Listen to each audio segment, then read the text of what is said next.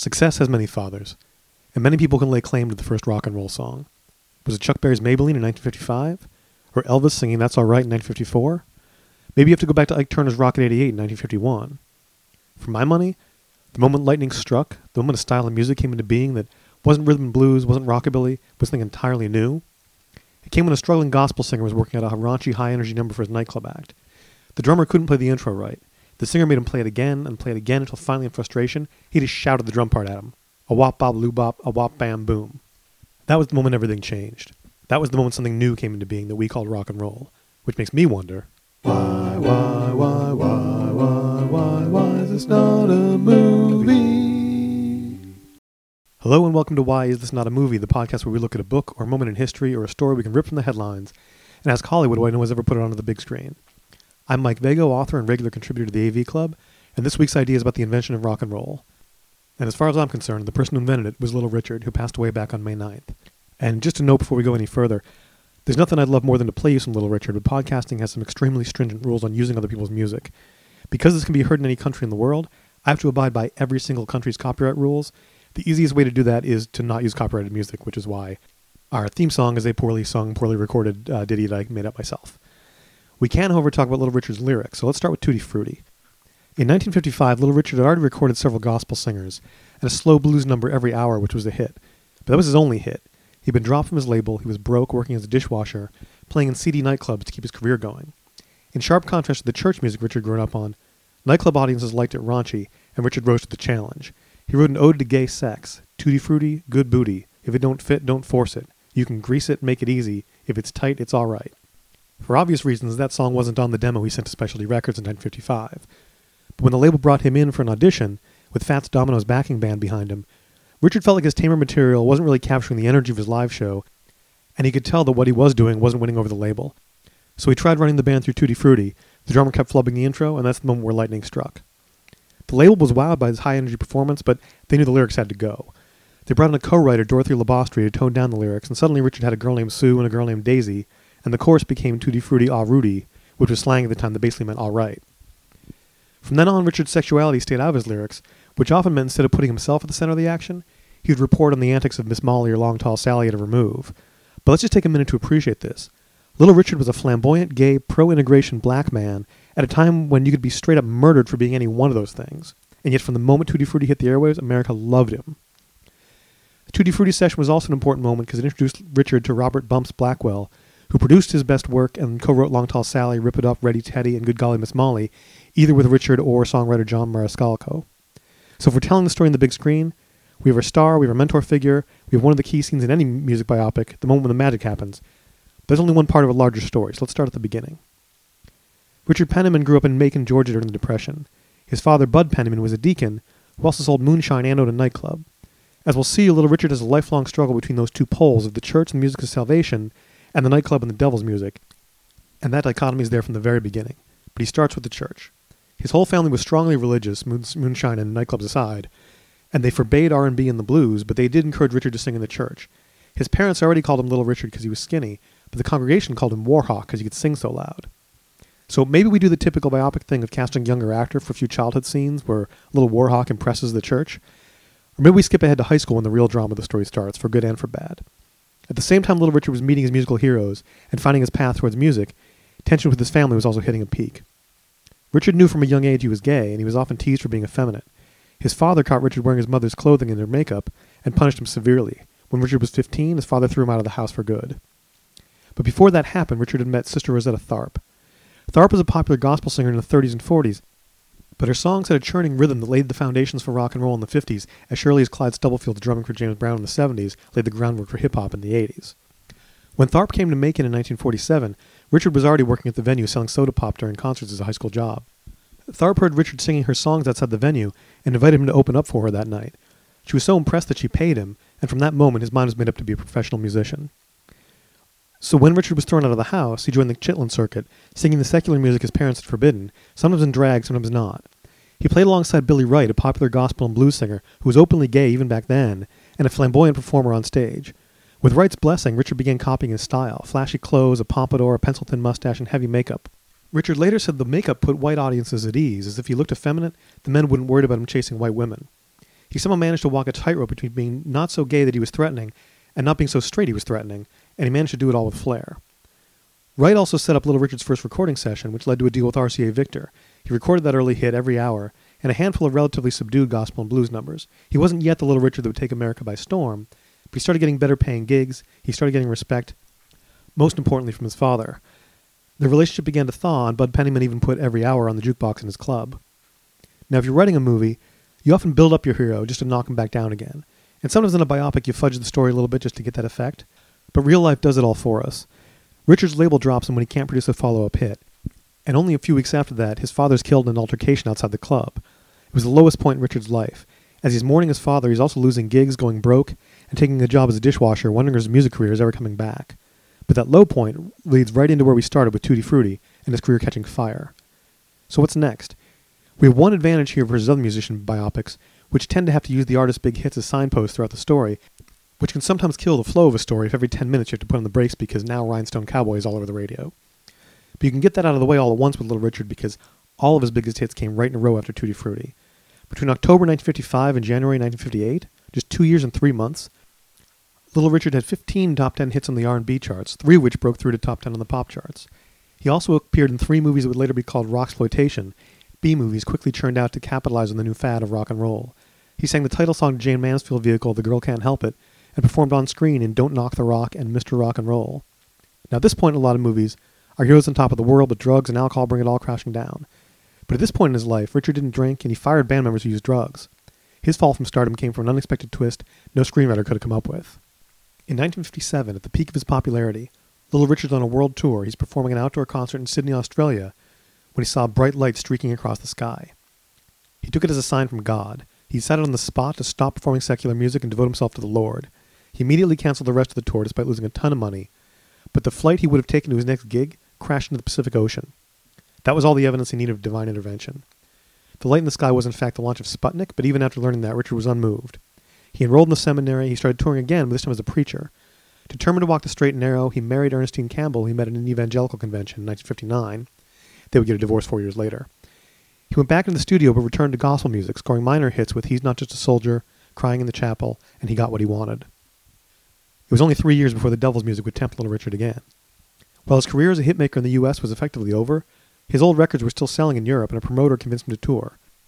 Audiences went wild, and he remained a huge touring act well into the 1970s. Except this time, we do get the expected nightmarish descent into booze and pills. He started using cocaine in 1970, soon added PCP and heroin to the mix. In 1977, he cleaned up, quit music again, and became a minister. He officiated weddings and sold a Black Heritage Bible, which focused on figures in the good book with African ancestry. So just step back a minute and imagine that scene in the movie. A young couple's getting married, the church tells them Reverend Penniman's available to the service, and Little Richard shows up to say their vows. We get our happy ending in 1985, when Charles White's biography, Quasar of Rock, sparked a renewed interest in Little Richard, and he returned to music again. This time he managed to reconcile the two halves of his persona, playing spiritual music alongside his wilder hits. He was even back in the movies, playing a record producer in Down and Out in Beverly Hills, and performing Great Gosh Almighty, which he co-wrote with Billy Preston. Highs, lows, lesson learned, come back at the end, everything a music biopic needs. There's even a ton of opportunities for As George Harrison of the Beatles type cameos, including the actual Beatles. In the late 1950s, Richard hired a teenage Otis Redding for his backup band. When he came back to rock in 1962, he took Sam Cooke along as an opener. When Cooke left the tour, his replacement was a group of up-and-comers from Liverpool who hadn't yet recorded their first single. Richard even gave Paul McCartney vocal lessons. You can hear the results of most clearly on I'm Down. On his next tour, his openers were Bo Diddley, the Everly Brothers, and a still unknown Rolling Stones. In 1965, he took on a young guitarist named Jimi Hendrix. Depending on who you believe, either Richard fired Jimmy for being late and tried to steal the spotlight on stage, or Jimmy quit over not being paid on time. So that's our story. Let's talk about who should make it for us after this quick message. Today's episode is brought to you by cookies. They're great. You can buy them from the store, you can get them fresh from a bakery. They're also pretty easy to make at home yourself. And when you do, you get to eat some of the dough. You can put frosting on them if you want to. You can put some ice cream in between the two of them and make your own chip wedge.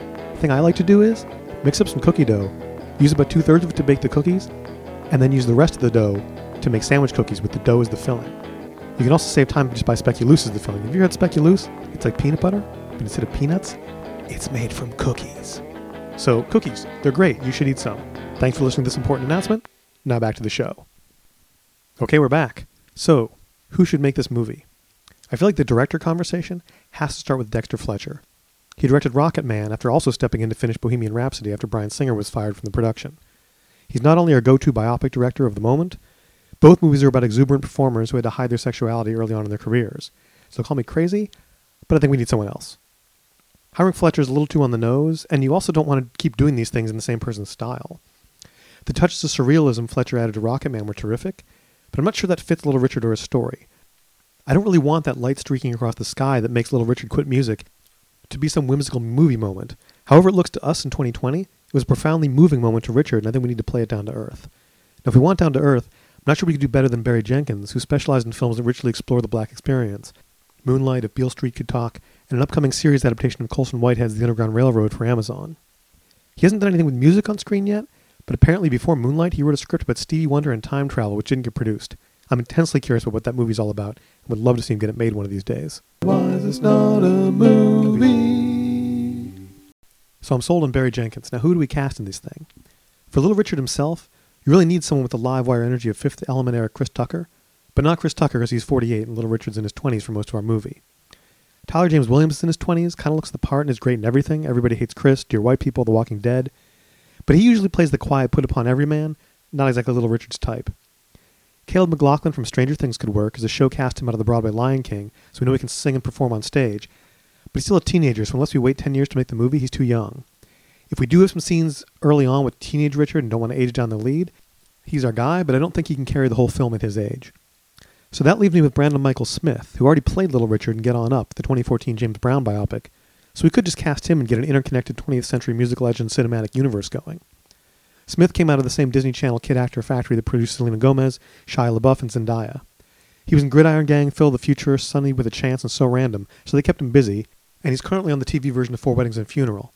That's a solid enough resume for an actor who's the right age to play Little Richard in his prime, and of course has already played Little Richard on film. Also, I'm not really even joking about the music biopic cinematic universe. If Hollywood's going to do one or two of these things every year, why not connect them the same way the music scene in the 50s and 60s actually was connected? Sam Cooke, Otis Redding, the Beatles, the Stones, Hendrix, they all performed together, they all hung out together, they all learned at the feet of Little Richard. They're all biopic worthy, so why not just make this a series? An early rock and roll Avengers with Little Richard as the Nick Fury who interacts with everyone else, and the Tony Stark who paves the way for everything that comes after. But before we get ahead of ourselves, let's cast the rest of the people in Little Richard's life. Now, the most important in the story emotionally, I think, is his father, Bud Pennyman.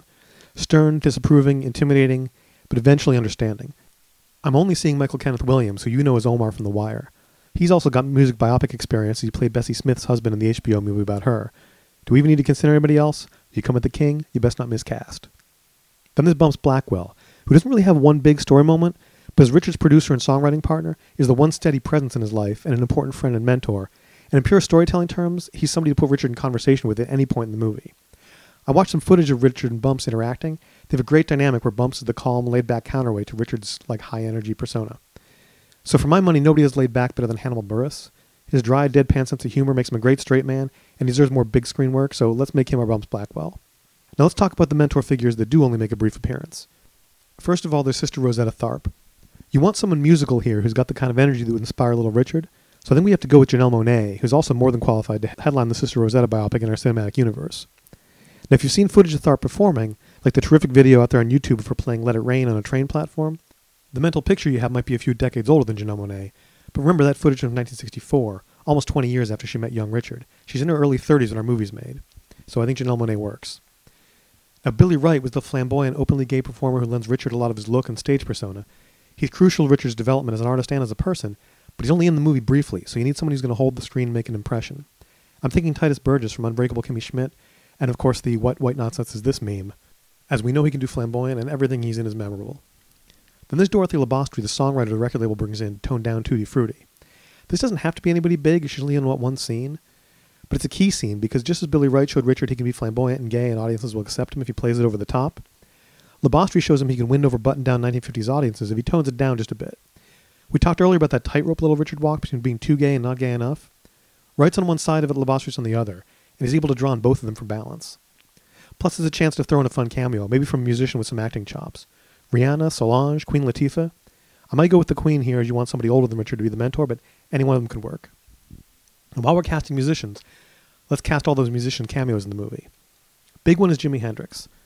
Lakeith Stanfield's one of my favorite actors working, has exactly the right laid-back charm to play Jimmy, and he could handily carry the Hendrix biopic that would have to be the big hit in our eventual cinematic universe. And yes, I know we already had Andre 3000's 2013 Hendrix movie, All's By My Side, but that film wasn't allowed to use Hendrix's music, wasn't widely seen, and Jimmy's story really deserves another shot. For 20-year-old Paul McCartney, my first thought was Tom Holland, mostly because he's English and close to the right age. But he might be too big for a cameo, so what about Lewis Hines from the Netflix A Series of Unfortunate Events? He's also English and about the right age, and also a lot cheaper than Spider-Man. I don't know that we need a lot of screen time for the rest of the Beatles. We really just need that one scene of Paul getting a vocal lesson. Likewise, I'm not sure the Stones need to be that big a part of the story, so any bunch of skinny, bedraggled English guys will do. For Sam Cooke, I'm thinking John Legend, who's as close as a modern equivalent as I could find. He's a little too old to play Cook in that era, but Legend doesn't really age. Throw a little makeup on him, he'll be great. Now, Otis Redding only lived to be 26, so he was a kid when he backed up Little Richard. Now that I think about it, here's where you plug in Caleb McLaughlin from Stranger Things. And then maybe tune to Ade Pimpe from TV on the Radio as Bo Diddley, who doesn't really even have a role in the story, but I'm a fan and he'd be a fun cameo. Maybe have him on stage while there's some backstage drama going on. Now, one question that every music biopic has to face is, do you have the actors sing or lip sync to the records? As far as I know, Brandon Michael Smith does sing Tutti Frutti himself and Get On Up, and I'd love to see Janelle Monáe perform as Sister Rosetta. So much of the story is about magnetic live performances, so we need to make those performances real. We're not just telling Richard Penman's story, we're telling the story of rock and roll. So that's our movie. Thanks to Nick Zano from the Department of Tangents podcast for some advice on getting this podcast started, and to Little Richard for inventing rock and roll. If you have any thoughts about how to improve our Little Richard movie or ideas for other movies that need to get made, hit us up on Twitter at Why Is This Not a Movie? You can find my column Wiki Wormhole on the AV Club every Sunday. You can order my first novel, Self-Destructible, from your local bookstore. Stay safe out there, wear a mask, wash your hands, keep yourself sane, and we'll be back next time on why is this not a movie? Part of the Subject Podcast Network. Find other lesser podcasts, radio shows, articles, and more at subjectmedia.org.